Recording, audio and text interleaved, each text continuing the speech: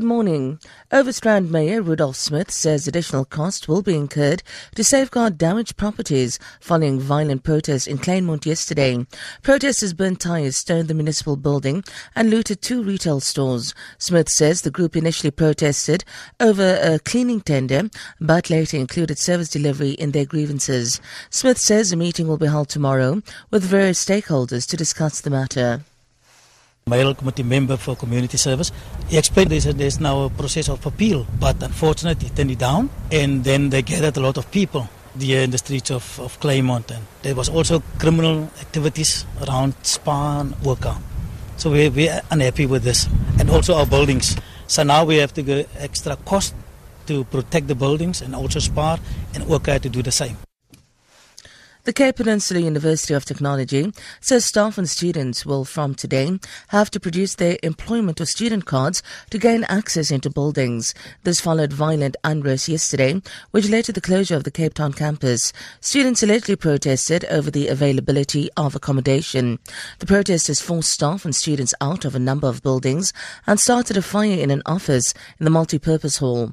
CPUT says the presenting of cards will be strictly enforced, especially at examination and test venues.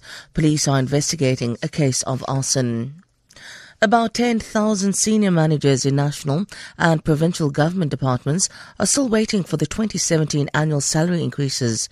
The increases are supposed to be implemented in April, but there have been delays in recent years amid the National Treasury's austerity measures. Senior managers such as directors and director generals are not part of the Public Service Collective Bargaining Unit. Tsepa Monkhai reports. Government senior management salaries are determined by National Treasury together with the Department of Public Service and Administration.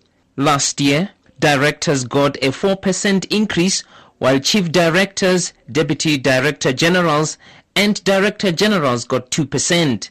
There's still no word regarding this year's salary increase, leading to some panic. But SABC News has reliably learned that a decision by National Treasury is imminent. SABC News, Johannesburg. North Korea has fired a missile that's flown over Japan before crashing into the sea. The missile travelled eastwards nearly 3,000 kilometres over Japan. The BBC's Rupert Wingfield-Hayes reports. The North Korean missile was launched shortly after 6 a.m. local time from a site close to Pyongyang.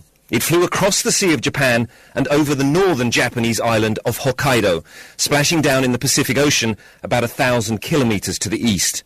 As the missile flew towards Japan, warning sirens went off across the north of the country. Local officials told people to take cover in basements and concrete buildings.